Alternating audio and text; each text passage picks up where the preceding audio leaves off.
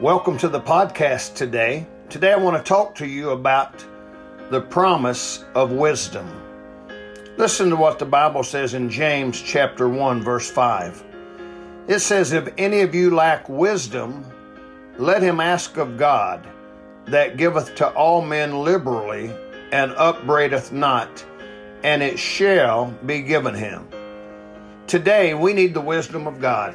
It seems that common sense has flown out the window. There seems to be a lack of people today that have the wisdom of God. If you're saved and need wisdom, ask God to give it to you.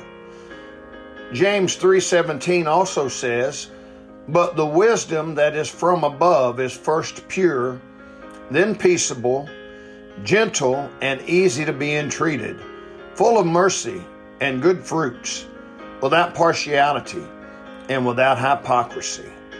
Godly wisdom is not worldly wisdom. People can have the wisdom of this world and not have the wisdom of God. Godly wisdom comes from knowing Jesus and His Word. If you want to have godly wisdom, God will give it to you. Look around you today. If there was ever a time when we need people to have the wisdom of God, it's today. Think about it. Look at the shape this old world's in. People are scared, discouraged, worried, upset, not knowing what the future holds, etc. If you do not have the wisdom of God, you will live your life in turmoil. You will make your decisions on scheming and conniving. Don't live a life based on that, but on the faith of the Word of God. Ask God today for His wisdom.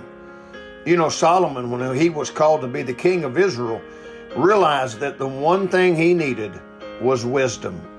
And that's what he asked God for. May you and I today ask God for His wisdom. Let us take God at His word and let us stand on the promises of God. May God bless you today.